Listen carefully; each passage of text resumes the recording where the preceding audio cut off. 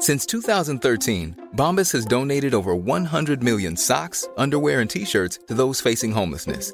If we counted those on air, this ad would last over 1,157 days. But if we counted the time it takes to make a donation possible, it would take just a few clicks. Because every time you make a purchase, Bombas donates an item to someone who needs it.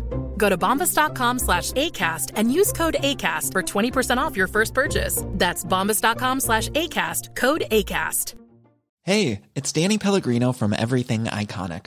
Ready to upgrade your style game without blowing your budget? Check out Quince. They've got all the good stuff, shirts and polos, activewear, and fine leather goods, all at 50 to 80% less than other high-end brands.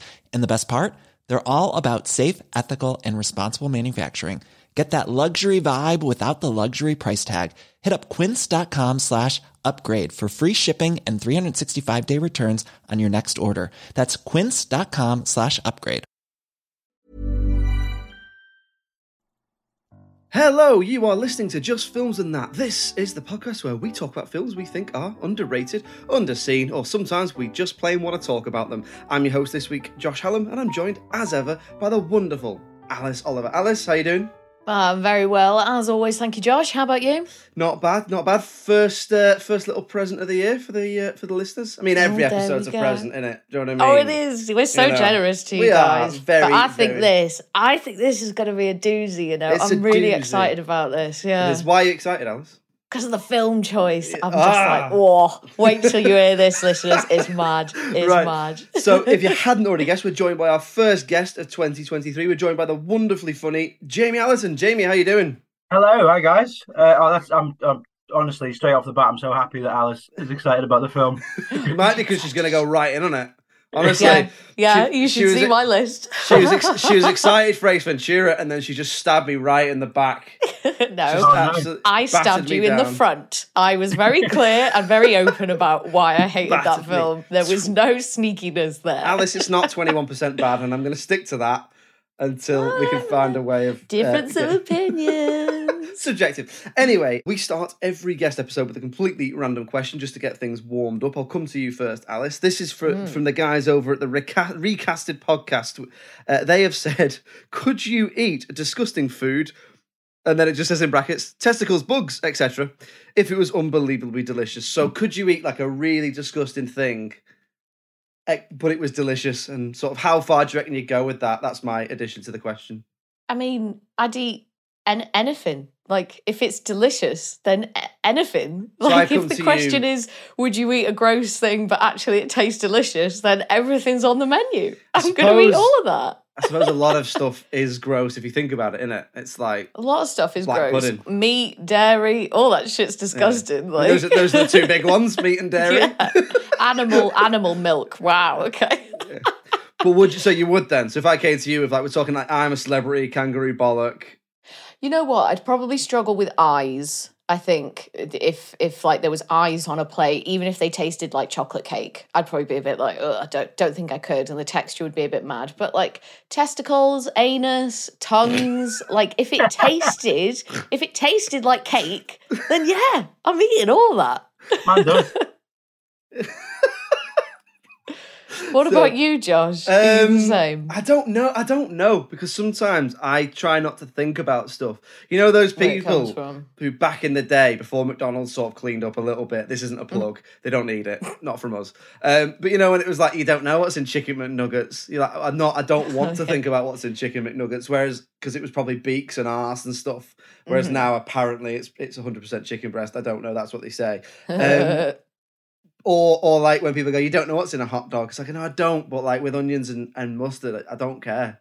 Yeah. I try not to think about it. Because like someone once said, like, I'm not a vegetarian. I try and eat healthily, and I try and eat not as much meat and red meat and all that sort of stuff. But someone once said to me like they couldn't get their heads around, they were a vegetarian because they couldn't get their heads around the fact they were eating a dead body. Right. Okay. And after that, I was like, oh yeah, actually. And then like for a week or so, and then I was like, yeah, but steak's good though, isn't it? Like I do like. Well, and it's the natural order of things, isn't it? Like it's the food chain. Yeah, I mean, I'm a vegetarian, but I can fully understand why human beings eat meat. A cow would eat me if it could. Exactly, I know absolutely everything. It absolutely would. So no, I would say to an extent I could eat anything, but there is a limit. Like and I think like black pudding is probably about my limit. Is it? Yeah. Yeah, I couldn't do. I mean, what's the because you used to eat meat, didn't you? I did, yeah. What's the weirdest meat you ever had?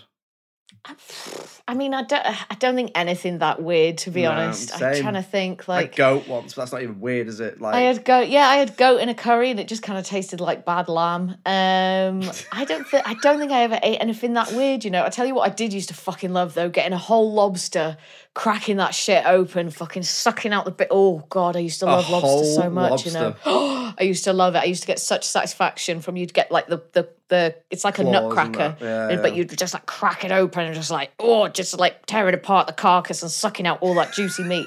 But now I'm a vegetarian for moral reasons, so but you know, I think about them lobsters sometimes, man. Delicious. Well, you're a better person than me. What about you, Jamie? If you can remember the question after that massive answer. Yeah, it was a weird question because it said, "Would you eat anything disgusting if it tasted delicious?" I mean, I'm with the crunch on finances this year. It doesn't need to taste that good as long as it's cheap. Yeah, that's it. Yeah. Like I've eaten spaghetti hoops off the floor, so I'm fine with. We all went to uni, didn't we? Yeah. Well, exactly. Exactly. Yeah, and one of my favourite dishes is my mum's sausage, liver, and bacon, and I know a lot of people hate liver. So wow. I'm not that bothered on liver. I have had it. I can take it or leave it. Really, same with steak, like with kidney. Yeah, one of the worst things I used to work on a hog stand at festivals. Oh yeah. They'd take the head and put it at the front, Ooh. and you'd be on this festival in like the beating heat for 2 days, while this hog head just looked at you as you were kind of taking it apart, and it was delicious still. So, but to actually have something look at you as you. Right. Like it was dead. I mean, we weren't playing it or anything. But wasn't like good. Living torture for this pig. Yeah. Do people have the head at the festivals, or is it like people, no? I mean that because you can get pig cheek and stuff, can't you? Yeah, the head was kind of more. It's a weird festival that we used that to promote the stand. Like we put the head kind of to ward off any other hogs, I guess. Is it like a threat to other animals? I know they wouldn't let us play football with it, but I think that was disposed of respectfully.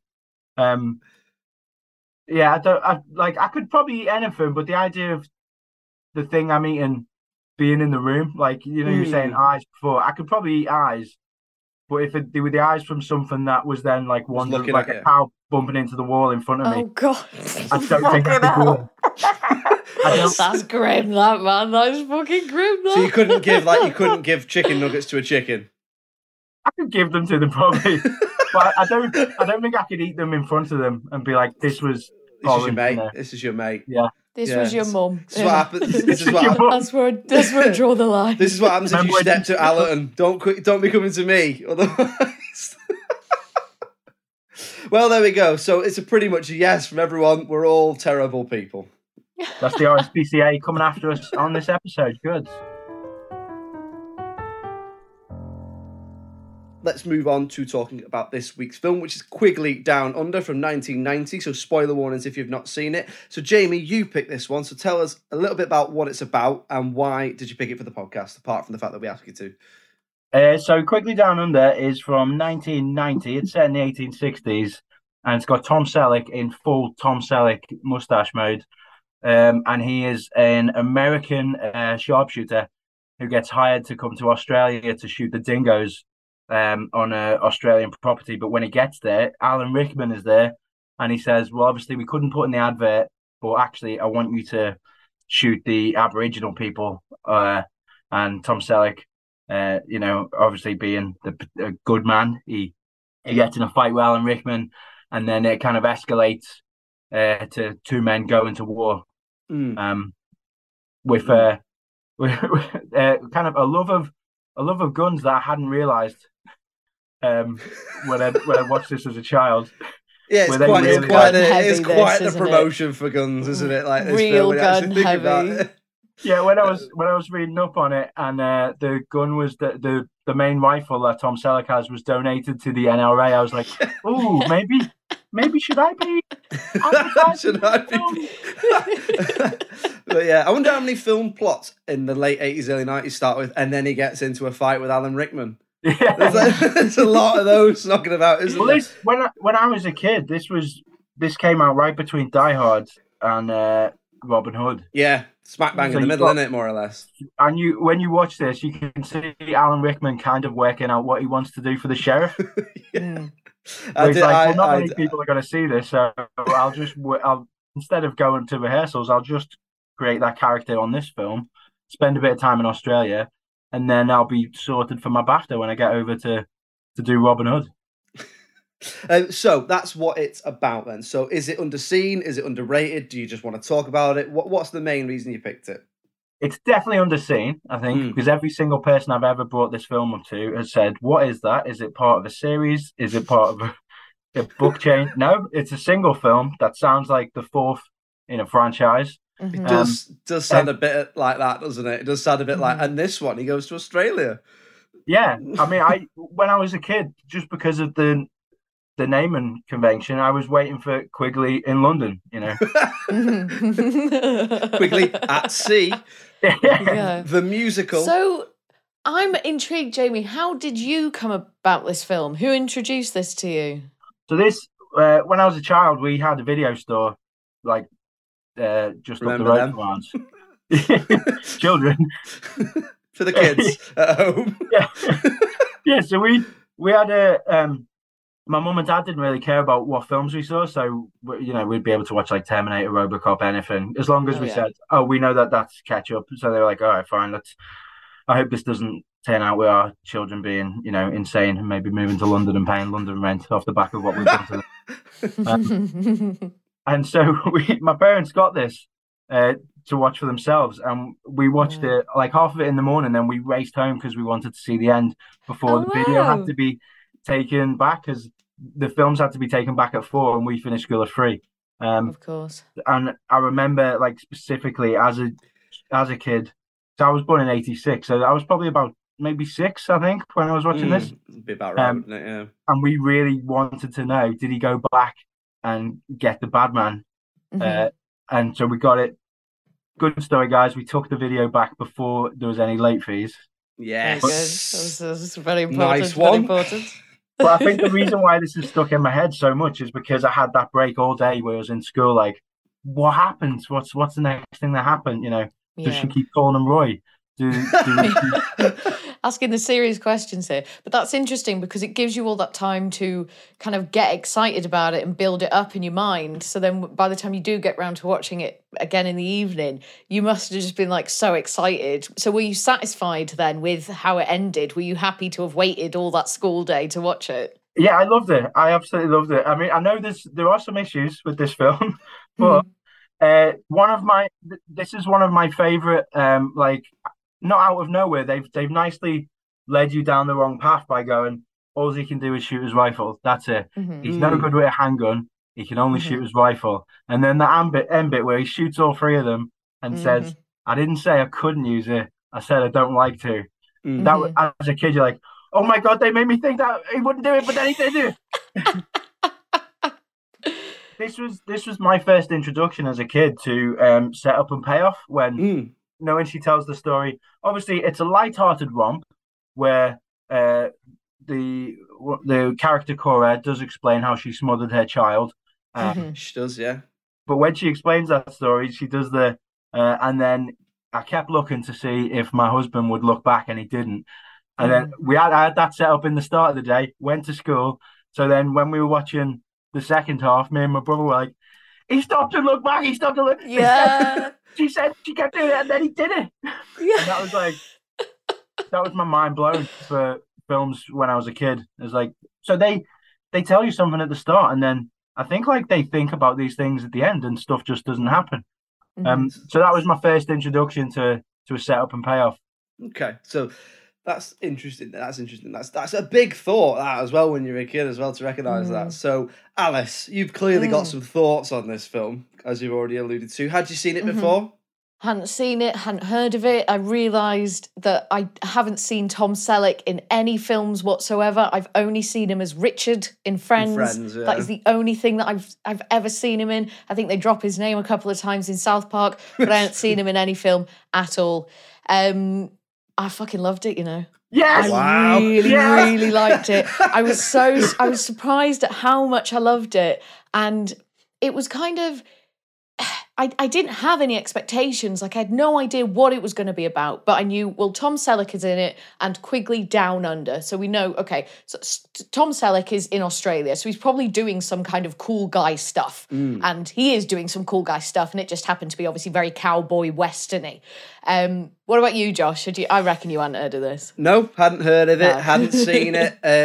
It's same as you. The only thing I could put together was Down Under. Well, it's either in Australia or it's a porn, isn't it? Like, it's only going to be one or two That'd things. be a first for the podcast, Yeah. wouldn't it? We've got a guest coming on. He's actually picked a porn. I'm not really sure what to do about this. So there we go. I But wanted to do Back to Alley 4. it's not. You can't beat the third one. That's for me. Not in those ones. They should have ended it there. Yeah, should have. Big finale. Anyway, Alice, so obviously you loved it then. So what did you like about it then? And then we'll come on to other stuff. Right then, so it's really vibrant yet rough and dirty at the same time. So it's atmospheric. You can tell it's filmed on location because you see flies buzzing around the actors' heads and there's no hiding from the sun. The scenery is really dramatic at times, and this all makes it really engaging. I think it's a really good and interesting mix of adventure, cowboys, action, with a few funny moments and then some really hard-hitting, emotionally taxing moments. And somehow it manages to do all these things with equal impact. And in general, I just really like the story, and I like the way the story develops and how this world is constructed and presented to you. So in general, that is what I thought. So I hadn't seen it before, but I did really enjoy it as well. I don't think I'm not as enthusiastic as you, but I've got lots that I liked about it. I mean, for me, there's two really good performances in this film, which are at either end of the spectrum. So on one hand, you've got Tom Selleck, who's the really cool, reserved cowboy withdrawn type. Then Alan Rickman, who's just the complete other end, scenery chewing, sadistic bad guy. And it's like, so I've written here, it's like one's like a cool, sleek martini, and the other one is like 4 WKDs. Like that, that's like that. Like one's like, get me on the dance floor. The other one's like, no, they'll come to me.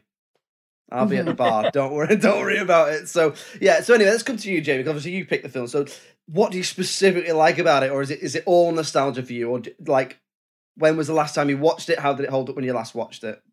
So obviously the last time I watched it was 6 a.m. this morning. On 4 WKDs, really. This is one of those ones that I like to leave a few years. Like, you know how a lot of people they'll some Christmases they won't watch Die Hard. Yeah, don't want it to. So I'll leave this like every 3 years or something, and then like a World Cup. Yeah, it's nice. You know, we celebrate afterwards. I scream at the TV. But watching it again this morning, it does stuff that I didn't need to do. Like the character of Cora, Laura San Giacomo, like that. When you watch like genre films like this, they just go, and then here's the lady. This is going to be the girl. You're the man. This is the girl. You'll woo her. But instead, they give her like not only like a really lush backstory, but an actual mental illness, like an existing mental illness. That they don't hide from. It is played for jokes, but it's there the whole time. So it was more that it had. I can't believe I'm going to say this about Quigley Down Under, but it had layers. Yeah, it does have layers. It does have layers. It's not yet. I completely agree with that, because part of me, the first thing I wrote was it feels to me like a proper Sunday afternoon Channel 5 film. You know, you flick it through and you go, what's this? And then you just can't help but watch it. It felt a little bit like that to me, but you're right. She's quite a well-written character. Yeah, okay, the mental illness side of things, like you say, they play it a little bit for laughs. But on the other hand, she does have a backstory. She does have a story arc, and she actually has some action beats as well, which is quite. Shoots all those dingoes. Yeah, and Tom Selleck actually listens to her. Like they have conversations. It's not just moving plot. It's not just moving a romance. When they talk, it is a full-on discussion. Did you, when you watched it, because I always, I've known what happens in this film since I was a kid, but when you watched it, did you know where it was going to go? Because the tone of it at the start feels, it's like a silly romp, she's doing slapstick, hitting him. He has his little save the cat moment on the boat where he stops that trapper from going ahead of the elderly couple. So it feels this is going to be a fun, silly romp. And then it feels like it's going to be, oh, this is a fish out of water movie where he's going to go to go to Alan Rickman's homestead, and it'll be him in great, getting on with the people there. And then it takes a really, really dark turn at that meal where Alan Rickman goes, actually, I'd really like you to shoot the Aboriginals. Yeah.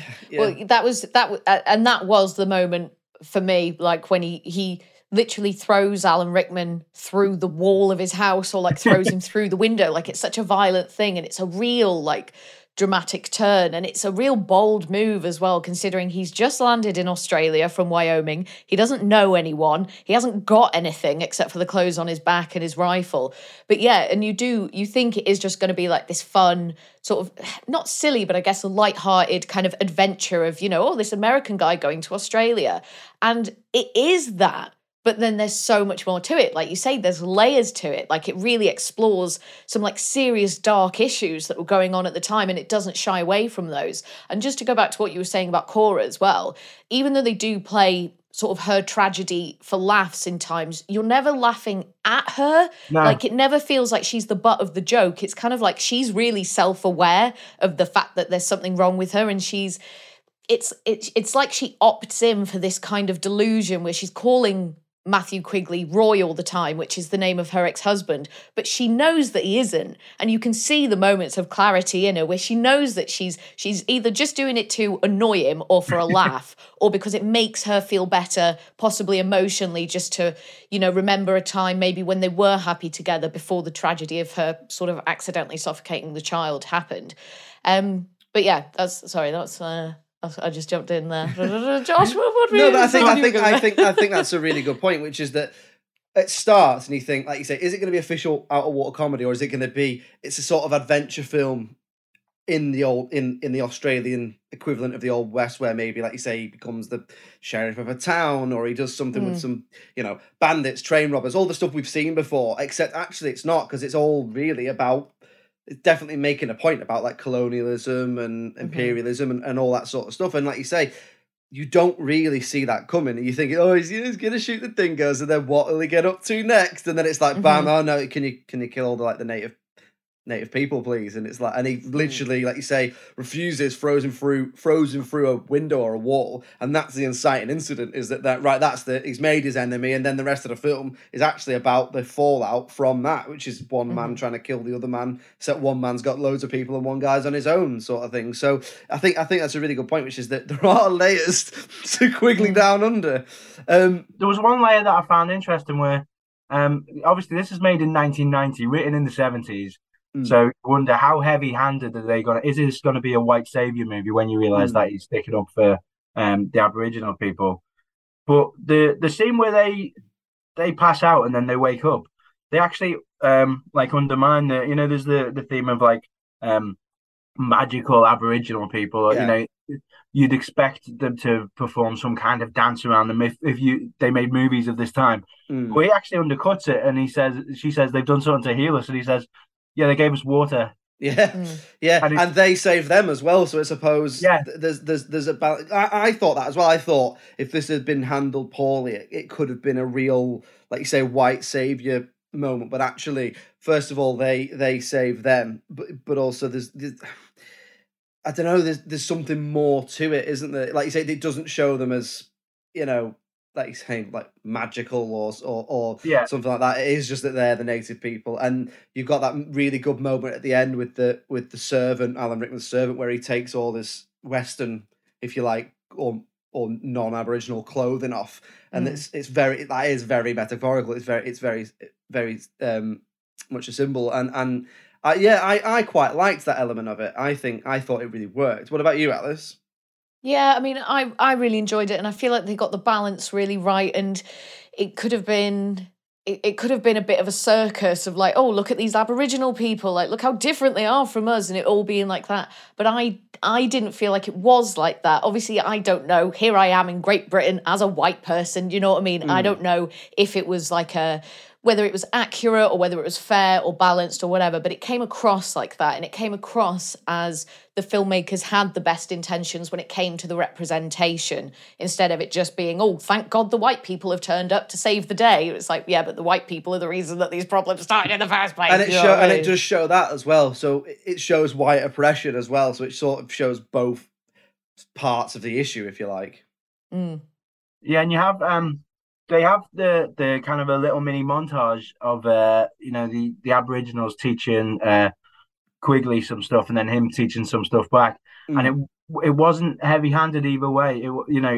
He's a cowboy, so of course, he would know how to treat leather and create straps, and he's new to Australia, so they teach him how to get water out of the ground. It's not kind of really over the top. A montage where in the end he's learned the language after 2 days. Yeah. And they're all wearing cowboy hats. Yeah, it's weirdly believable obviously it's not fully believable, but you kind of believe it, and everything that happens within that world is believable and doesn't feel too far-fetched and feels like it doesn't stray too far away or it doesn't present us with too an extreme a version of the narrative. I think it gets the balance right. I'm also personally quite interested in it, from a historical point of view. So obviously not to say that it's 100% factually correct, but the birth and evolution of Australia is as interesting as it is horrific and similar to the early days of North America. But I do like films that are set around this time, and I'm interested to see what they have to say. And Quigley is he's just 100% hero, isn't he? Everything he does, every decision he makes is a heroic decision. And he does all the proper heroic stuff that you would just expect to see. And you're on his side all the way through. And it makes it so easy to root for him. He's very, very cool. And you can certainly see that he's the type of guy that men would want to be and that women would want to be with, sort of thing. That classic protagonist. And then just a little bit... the big twiddly mustache, this time on our hero and not on our villain, which is very unusual. Did Alan Rickman have a mustache in this? Alan Rickman's got a lovely little goatee. He's got a goatee. It's a big old facial hair battle, isn't it, really? Yeah. And him paired with Cora, I really like those two together on screen. And with Cora, you get this, she's sort of somewhere between a femme fatale and a damsel in distress, sometimes both and sometimes neither. And then she sort of gives the impression that she needs saving, especially when we're first introduced to her. But then at other times, she seems to really know what's going on and seems really confident and she's actually playing everyone else. And then the delusions are really interesting, and it just makes you... She's alluring in that way because it's you want to know more about her, and then you do find out more about her. And then it's interesting when she tells the story about how she smothered her baby. It's so casual because she's talking about something else. They're having a conversation about something else. I can't remember what it is, but it could just be that maybe we need to get some water and maybe we need to get some food. Oh, and then I smothered my baby, and it was ooh, it's they just drop that on you, bombshell. And a bit of this happened throughout, and you'd have these really sort of quite easygoing, quite laid back moments, and then something would just drop, something really horrific and dramatic might happen, when they're shooting at the Aboriginals, aren't they, and pushing them, sort of driving them off cliffs and stuff. But sort of it's all sandwiched with these quite nice moments between sort of Quigley and the sort of characters that he's interacting with. But yeah, I was totally rooting for him all the way. And he's such this picture perfect hero, and then Alan Rickman just being a great villain as well. They're both great. I mean, Tom Selleck, really he's good. So I'm like you. I haven't seen much of him. He's been in the odd film I've seen. But he's so charming, and I think it's a shame, really, because he's so likable and charming that I think it's a shame he never got a massive franchise of his own. Because you might already know this, but he was actually supposed to be Indiana Jones, and he had to drop out. He had to drop out because Magnum PI. He couldn't get the time off Magnum PI, so they replaced him with Harrison Ford. And even looking at him with the hat in this film, you think he could have done it. I mean, I don't think many other people other than Harrison Ford could have played Indiana Jones, but I'd certainly. If there's another universe where I can see it with Tom Selleck in, I'd definitely watch it because he's very charming. He's a good leading man, and I think it is a shame he never got a big tentpole franchise. Really, the best years seem to be in telly, didn't they?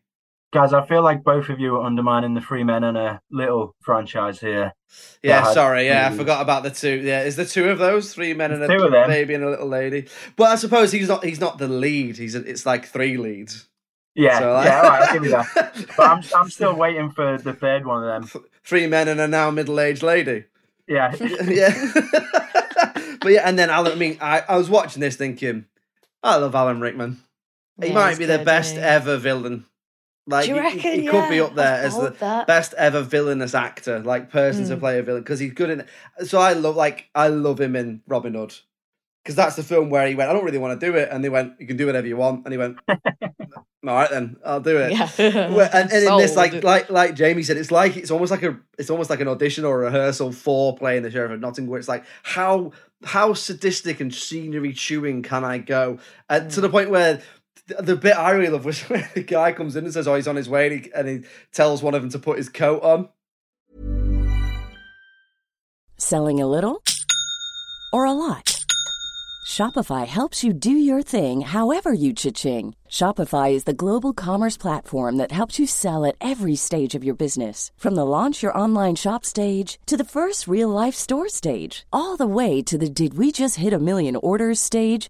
Shopify's there to help you grow. Shopify helps you turn browsers into buyers with the internet's best converting checkout. 36% better on average compared to other leading commerce platforms. Because businesses that grow with Shopify. Get a $1 per month trial period at shopify.com/work. Shopify.com/work. Ryan Reynolds here from Mint Mobile. With the price of just about everything going up during inflation, we thought we'd bring our prices down. So to help us, we brought in a reverse auctioneer, which is apparently a thing. Mint Mobile Unlimited Premium Wireless. How to get 30, 30, bit to get 30, bit to get 20, 20, 20, bit to get 20, 20, bit to get 15, 15, 15, 15, just $15 a month? Sold! Give it a try at mintmobile.com/switch. $45 up front for 3 months plus taxes and fees. Promo rate for new customers for limited time. Unlimited more than 40 gigabytes per month. Slows full terms at mintmobile.com. Millions of people have lost weight with personalized plans from Noom. Like Evan, who can't stand salads and still lost 50 pounds. Salads generally for most people are the easy button, right? For me, that wasn't an option. I never really was a salad guy. That's just not who I am. But Noom worked for me. Get your personalized plan today at Noom.com. Real Noom user compensated to provide their story. In 4 weeks, the typical Noom user can expect to lose 1 to 2 pounds per week. Individual results may vary.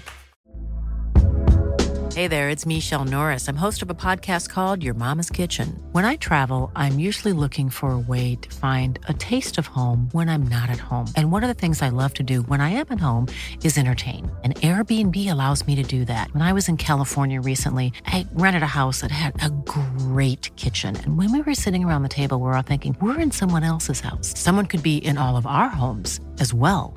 If you have a home, but you're not always at home, you have an Airbnb. Your home might be worth more than you think. Find out how much at airbnb.com/host. Yeah. Doesn't he goes, tell him to go and wait at the front porch and put my coat and hat on. And it's like, because like he'll shoot him, isn't it? That's the whole point. He's basically making him a scarecrow.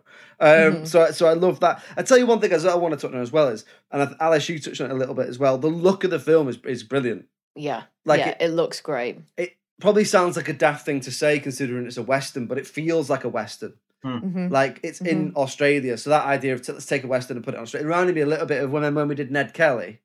Oh, so many similarities. Like, yeah, this feels a lot bigger. Ned Kelly feels like it's sort of set in the same few miles, and it's more about the characters. Where this, you feel that sparseness and that isolation, that desert feel of Australia. Yeah, like the sunburn, like they put the sunburn, and that's one thing I noticed is when they take them out to the desert essentially to lead them to die. In other films, it's like, we've got two pretty good looking leads here. We can't have them looking realistic, and in this they go, actually no, let's make them have dry cracked skin and make them muddy. I mean, that makes the fact that they've got perfect teeth look even more ridiculous, but that's just films of this era, isn't it? So we'll forgive them for that. In the montage, that was a really good way of showing the passage of time as well. They had sunburn on Cora's collarbone, and they just showed it heal gradually, which no other movies do that. They don't go, we're going to give you cracked lips and we're going to You know, and when you look at the henchmen after the fight, they have proper cuts. This isn't like, oh, we'll get a bit of a bruise. It's very realistic, like the effect of the violence, which is, it's weird because when you look at the fetishization of the guns, you'd go, oh, this is a pro-violence movie, but actually they do show the consequences of everything that happens. So I didn't mean to get all BBC Newsnight there on here. No, I know what you mean. All right, no, we welcome it. Don't worry. I know what you mean. I read intellectual, guys. I read the same thing as you about the NRA thing, and like, obviously Tom Selleck would appear to be quite into his guns and stuff, and I'm the same as you. I'm a bit like, it doesn't sit that well with me, but then at the same time, I'm not from that world where guns are such a big, guns, without getting into it, such a massive part of either side of the argument. They're such a massive part of the American identity, whereas we just don't really have that here. So it's a difficult one because it doesn't sit right with me. But at the same time, I suppose you can believe whatever you want as long as you abide by the law, I guess. I don't really know without getting into it, but I know what you mean. There was a risk there that it could be a real fetishization, a little bit like there's other films, isn't there? Like people have said it about, say, The Matrix, or there's other films where guns are a big part of it. I think we touched on it, Alice, when we talked about Equilibrium. There's a bit of like, he does this cool thing with guns. It's like, well, whatever he's doing, he's still killing people. Like it's still, and with swords as well in Equilibrium. Yeah. He's a great. The thing is with all that is that like I fucking love The Matrix. I think it's so fucking cool. But I hate guns. I'm really anti-gun. I really hate guns. Watching those films doesn't change my mind about it. No. But I still like watching those films. Like Natural Born Killers is one of my favourite films. That's absolutely brimming with violence. But I don't feel very violent, and it doesn't make me want to be violent, and I don't agree with their behaviour. So yeah, I don't know. It's just about how you absorb the media, I suppose. But I did think there were times where it was almost, should we say, glamorizing kind of the struggle as well, I think, in this film, where maybe some of the parts, they were just like, oh yeah, go and be a cowboy, go and have fun, like go out in the desert and ride a horse. There was tiny little bits of that, but nowhere near to a degree where it bothered me. Okay then, so we'll move on then to talking about things that we perhaps didn't like about the film, or that we would change about the film. So hopefully we won't break Jamie down too much, Alice, because be gentle if there's anything. Is there anything you didn't like, and are you going to ruin Jamie's childhood? I don't think so, because there are three things, but they're not major offenders for me. And fucking Tom Selleck, who the fuck is that? The first thing for me is that the name of the film, I think, just does it a complete disservice. Yeah. Like Quigley Down Under, first of all, the name Quigley is daft. I'm sorry if you're called Quigley, but it makes it sound like it's a kid's film. I thought it was going to be a kid's film. My Uncle Quigley would be fuming. So I think you just don't get any kind of accurate idea of what it could be about. And so if all you see is the title, I think there's a good chance you would ignore it. It does sound a bit like Pee-wee's Big Adventure, Quigley Down Under, doesn't it? A little bit. I know what you mean. Very similar. Or Crocodile Dundee. We've got another Eagle versus Shark on our hands, where I was almost completely let down by the title of the film. And because it's Quigley Down Under, so then you think, oh, do I need to watch the first one? Like, do I need to watch Quigley in New York or whatever it might be? So just a really weird title that I think doesn't do the film justice. The other two things are in quite a similar vein to one another. I think I can guess one of them. Oh, that's interesting. Well, we'll see. But for me, it's to do with the believability in either a character's actions or the outcome. So the first one is when Quigley throws Marston through the window or through the wall of his house. And I get that is like his biggest save the cat moment. He has a lot of save the cat moments in this, but that's like one of the biggest ones because Marston is obviously like quite a nasty piece of work and has basically just described how terribly he treats the Aboriginals. But by doing that, he's just leaving himself so high and dry in a country that he doesn't know, where he doesn't know anyone. All he has is the clothes on his back and his gun. And he comes across in other parts of the film as being more logical than that. So I didn't 100% believe his behaviour in that instance, but obviously that has to happen for the rest of the film to happen, because that is such a key moment. And the other thing is the ending. So the British turn up, they come to the farm, and they see that he's killed everyone. One of his victims being Marston, who's quite a well-known landowner who has a relationship with the British Empire. And then they see that they're surrounded by Aboriginals. So then they just leave, and then Quigley is able to escape the country quite easily. So I know there's like this almost gotcha moment when there's a guy, he's at the port. I don't know if he's checking his like travel tickets or whatever. And then he like sees Quigley, and I guess the tip is out that, oh, there's an American who is wanted, because then he hears his accent and then he reaches for his gun. But then obviously he says, oh no, my name's Roy, and doesn't mention Matthew Quigley at all. And it just feels like he gets away with it so easily, seeing how wanted he was, because through other parts of the film, there's like this legend around him, isn't there? Like when he goes to that village and he meets the German family, they're like, oh, we've heard all about you. Are you Quigley? We've heard all about you. You know, we heard what you did to Marston and all this, and people are loving it. So I just think he just gets away with it too easy. And and I want him to get away with it, because like I support him and I love his adventure and I'm all for it, but it just felt too easy and I just didn't totally buy it. It was just a bit convenient and a bit just like an easy way to finish the film. And I just wonder if there'd have been a more sophisticated way to do it. What if he's arrested and then you end it on, you know, Cora outside of his jail cell, or she's about to do something to get him out? Yeah, like maybe she seduced a guard and like robbed his keys, or maybe the guy with like at the passport office, whatever he's doing, the guy at the port, passport papers, please.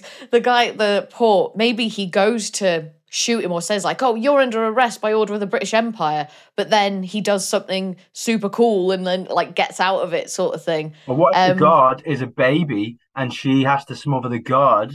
Yeah, what about that? What about that? That's sophisticated, isn't it? Yeah, it just ends with the smothering of a baby. I'll take it. It's that what about is in keeping with Cora. You could do the old, he's getting hung and then bang, someone shoots the rope out. Oh no! Yeah, Back to Future the 3. Just something. Oh, you just kill him. I think something. That's it. Just ends with him being hung. Yeah, well done, Matthew. Off you go. I don't believe, and the thing is, it's hard to say, obviously, because I don't know how strict the British were down there, if they were just kind of letting things unfold or whatever. But to see what he'd done, those 3 dead men, one of them being Marsden on the floor, and they just turn around and leave with all their guns and all their resources and all their horses. I just didn't buy it 100%. But none of that was enough to ruin the film for me. And I still, like, overall, it was a really positive viewing experience for me. What about you, Josh? Was there anything you didn't like about this or that you changed? No, I was wrong, by the way. I thought you were going to say that you didn't like the way the horses were used. Because that's quite often you don't like the... Hated it. Well, I realised I need to stop banging on about this. They do make a massive point at the end. Yeah, like which makes me think that something bad did happen. Because normally it's just snuck in there at the end. Whereas this is literally like before the director, just so you know, like it was all right. No animals were harmed, but I don't believe it for a second. But yeah, Jamie, I am super sensitive when it comes to animals. Like when I see animals being used in films, except like lobsters. If you can see, except fucking kill all the lobsters. Oh, fuck lobsters. But yeah, horses especially, like some of the things we've watched and the way they get used, you can see just the horror in their eyes and that they're having just a fucking horrible time. And in this, you've got horses falling over. The horse and all that goes over the cliff is an animatronic. I checked this. I know. Of course. And, it's not a stunt horse. No, it's not. Not a stunt horse. It was 2 guys in the front and back. But yeah, that is always going to be a thing for me. But no, I thought I wouldn't bring it up this time because otherwise I'm just going to sound like a broken record every time there's an animal in a film. Like, oh, what about the animal? The turtles in Finding Nemo would not swim. Oh, it tastes great though. Oh, delicious. So, Jamie, having watched it again... Sorry, you asked me, didn't you? Yeah, go on. Go on. Right, is there anything I said? Not loads. I will say one... So there's a few things I've got here.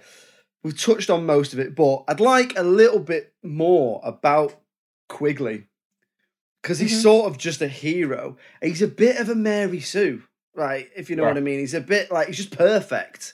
And I'd like maybe a little bit more flawed character, maybe a bit more background. Why is he, would you fly? Would you spend 3 months on a boat to go to Australia? Is he wanted in America? Do you know what I mean? Has something gone on there? I don't know. Maybe a little bit more meat on the bone in that sense. And the only other thing is, some shocking accents at the start.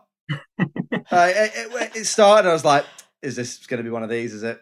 Like, it's going to be a lot of bad Irish accents, a lot of bad English accents, a lot of bad Aussie accents. Ned Kelly, But with the bad Irish. It faded away. They seem to kill off the actors who had the bad accents. So yeah, well, they let Tom do his own accent. They let Rick do his own. And Cora. Yeah, they let him do his own. So yeah. But some of it's mainly Marsden's men, isn't it?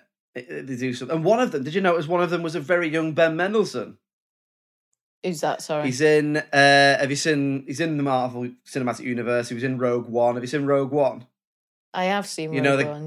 The big baddie in Rogue One. That's obviously not Darth Vader. Right. He's an Aussie, isn't he? Yeah, he's an Aussie. Yeah. So he would have been. I don't know what he's doing in this. No, he would have been. Well, he would have been very young, but I think it must have been one of his. I don't know what accent he's doing in this. Oh no! Yeah, fuck no, not Aussie. But yeah, because he's in Rogue One. He's in Captain Marvel, and he's in Dark Knight Rises, a few other bits as well. But yeah, He's not in Quigley Goes to London, unfortunately. He's not in. That's disappointing. No, he's not in. He's not in Quigley Goes Hawaiian. That's just Magnum PI, isn't it? Yeah, that is what if Magnum PI is Quigley's like great grandson or something? Oh, make it happen! Oh my god! There's your backstory. A front story. That's what happened. What about you, Jamie? Having watched it again, can you bring yourself to pick anything, or is it just you just like it? Yeah, I mean, I'm open to criticise it. Oh god! But do you know what I would change? I think the tone shift is too much at the start. Where, I mean, you have that. He has this weird bit where he puts his finger on a map to go across an empty sea. Where you don't need to do that. You can just look at Australia. You're not going through any winding hills. It's just a boat. I don't know if that was like because Indiana Jones had been out and they were like people like fingers going across. They like the old trail with a boat or a plane or whatever. That sets you up for this is a romp, and then he has that fun moment on the boat where he lets the old people go, and then he gets the trapper. I mean, does he hit him in the nuts behind him? Yeah, he sort of uses his rifle under him and sort of seems to hit him in the bollocks. Yeah, and then when he gets into the fight with Marsden's men, it's slapstick. So I think the tone at the start could have been, and that aligns with the change in the title. The first 15 minutes of this film doesn't really tell you what this film's going to be, which maybe is a good thing, but I just think it's too slapstick. Like, sometimes when you watch a Disney film and it's like a really good Disney animated film, but they throw in a lot of loud noises at the start to let the kids kind of go, oh, this is going to be good. I'll have a bunch of sugar and watch this. It's a bit too much at the start, and Cora's unlikable because she's hitting our guy, and it's like a different film, isn't it? Yeah, I know what you mean. And along with I think you're right about the title. Because also it's what's not there when you hear that it feels like it's part of a series, and then you watch the film, you fall in love with it, but there's no other parts of the series. No more Quigley. Well, you never know. They could make some more now. Well, he was hung when he got back to San Francisco.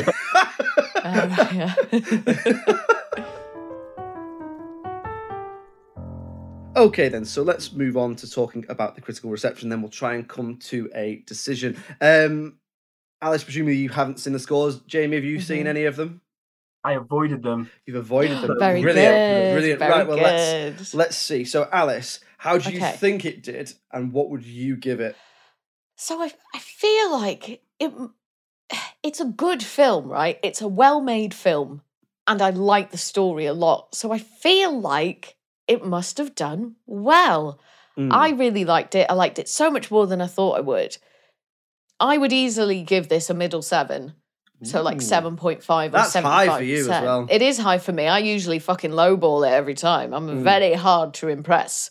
And I feel like that's what it must have got. Like, it's a good film. Like, it's good. I really liked it. 7.5. Okay. I'd say 7.5, 7.5. Yeah. Okay, what about you, Jamie? What would you give it, and how do you think it did?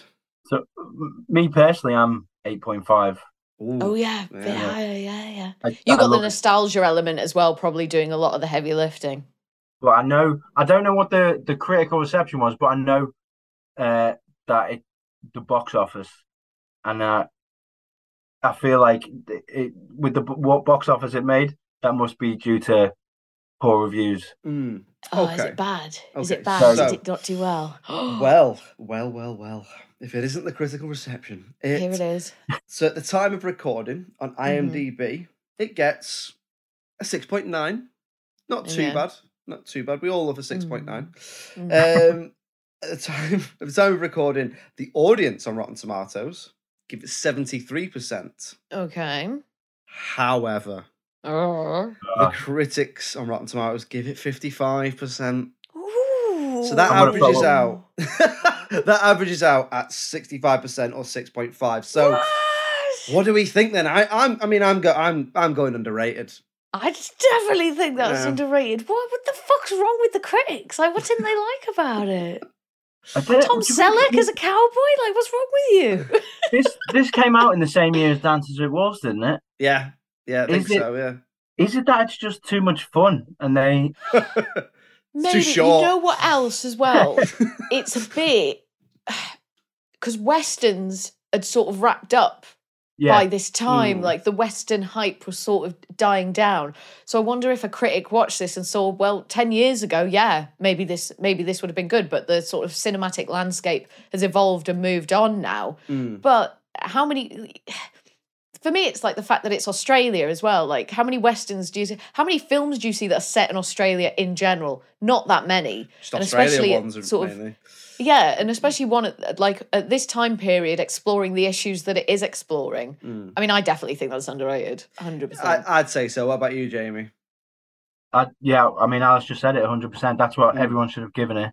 that would no, have been acceptable. I think it's underrated because you both of you hadn't heard of this film before. And that's it. Yeah, so there you go. So if we say it's underrated, and in terms of budget, it's actually interesting you say. So I couldn't find loads about what I could find how well it did, which is about, I think it said about $20 million worldwide. I couldn't find the budget, but the best I could find was that it made roughly its budget back. So that, coupled with the fact that neither of us had even heard of it, I mean, I'm going underseen and underrated. What about you, Alice? Yeah, and not even heard of it to the most extreme level. Like, I'd never heard any hint of anything even remotely like this. Like, I had no idea. I'd never seen any thumbnails for it. Like, I have just nothing about this film has ever entered my life whatsoever. Like, nothing. There's no about Quigley it. Down Under footprint on Alice's life. No, there really isn't. So it might be the most underseen of all the films we've ever done. Do you know what I mean? Wow. I don't Oh my know God. if, I mean, I'd probably, knew nothing about it. When you said it to me, Josh, the title, I was like, have I heard that right? Like, what have you just said? Quigley Down Under, what the hell? But yeah, I reckon definitely underseen, definitely underrated, double whammy. Well, Jamie, thank you very much for coming on. You must be happy with that, underseen and underrated. The coveted double whammy. I'm genuinely ecstatic. I was so worried that Alice would be like, "What is this piece of shit that you've made me watch?" Why have you Sure, brought this to me? sure I don't he even does want that to for do films the I pick. episode. Josh, it's easy. Just pick better films and I won't have to breathe like that. Do you know what I mean? When I told you what the film was as well, I was a little bit drunk when I sent it over, and I looked at my phone and it said play again, and I was like, "Oh, it's free on Prime." And it was only afterwards that I realised it's free for me because I've got the MGM. Oh, right, yeah. And I was like, "Oh no, I'm making these people pay to watch this film." No, don't worry about it. So, well, thank you very much for coming on. Where can everyone look out for your stuff? What have you got going on? Where can people find you? Oh God, I'm always I'm a stand-up comedian. Apologies about that, but I'm always gigging around the country. So if you want to find me on Twitter, I'm at J Allerton, and on Instagram, I'm at Allerton Jamie because I don't like to keep it the same, just in case something pops up on one account. And sadly, I am about to start my own film podcast as well, which should be live by the time this goes out, which is the best movie too. Tell us. Yeah, tell us about it. It's a 16-parter about Quigley Down Under. As long as it's not about any other underrated or underseen films, we'll be all right. It's called The Best Movie 2, and it's all about sometimes we're film people, and you get friends will ask you, I'm in this mood, what's the best film for me to watch right now? So we just take a different subject each week. So we say, what's the best movie to watch on a hangover? What's the best movie to watch if you're going through a divorce? What's the best movie to watch if you're stuck in Australia, with just your wife or his company? And we get a different guest each week. That should be fun. Give us an example of what you got so far, then. So we've got a really fun episode where we brought someone to say, what's the best movie to feel fashionable? I know that's a good one. All about fashion in movies. So literally like fashion as in like clothes, or like what is trendy in movies? Just going through like what looks great in movies. And I obviously have to settle on Michelle Pfeiffer as Catwoman. It's timeless. Yes, excellent choice. Excellent. And Michelle Pfeiffer in Grease 2. We'll cut that. Don't worry, Jamie. Well, brilliant. So we'll put links to everything when this episode comes out. When the podcast comes out, we'll make sure to give it a Friends Day and all that jazz, really. So thanks very much for coming on, man. It's been a pleasure.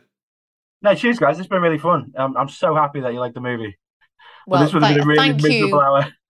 Thank you for bringing Quigley into our lives. I loved it.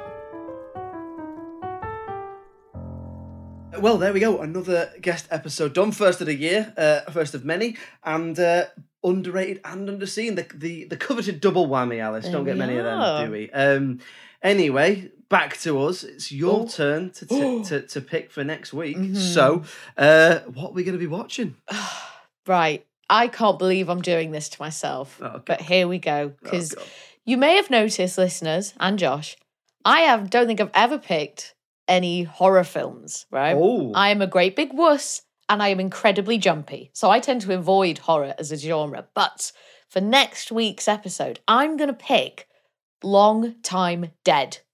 Long Time Dead. Okay. Mm-hmm. Okay. Well, there we are. Join us next week then for Long Time Dead, and we'll see if it's underseen, underrated, or perhaps there's another reason why Alice chose it. Who knows? In the meantime, if you'd like to get in touch with us, the email address is filmsandthatpod@gmail.com. We're on all the social medias. If you just search for Just Films and That, you'll find us on Facebook, Twitter, Instagram, TikTok. We've got a Patreon as well. The Patreon's linked in the episode description for this. Please do head on over there, and any support you can give us will be massively appreciated. But as ever, thank you very much for listening. And I tell you what else, if you look very closely, we're also on the television, aren't we, Alice? We are indeed. Every Friday evening from 6 p.m, you can find us on the local TV network. So if you live in Birmingham, Bristol, Leeds, Liverpool, or the northeast of England, you can find us on Channel 7 on Freeview. Or if you live in North Wales or South Wales, you can find us on Channel 8 on Freeview. That is every Friday evening from 6 p.m, me and Josh talking about all our favourite underseen and underrated films. Yes, there we go. Lots of ways to hear us and see us. Get in touch. We always love to hear from you. And as ever, thank you very much for your ongoing support. Well, all that remains to be said is goodbye from me. Looking forward to next week. Cheerio. Bye.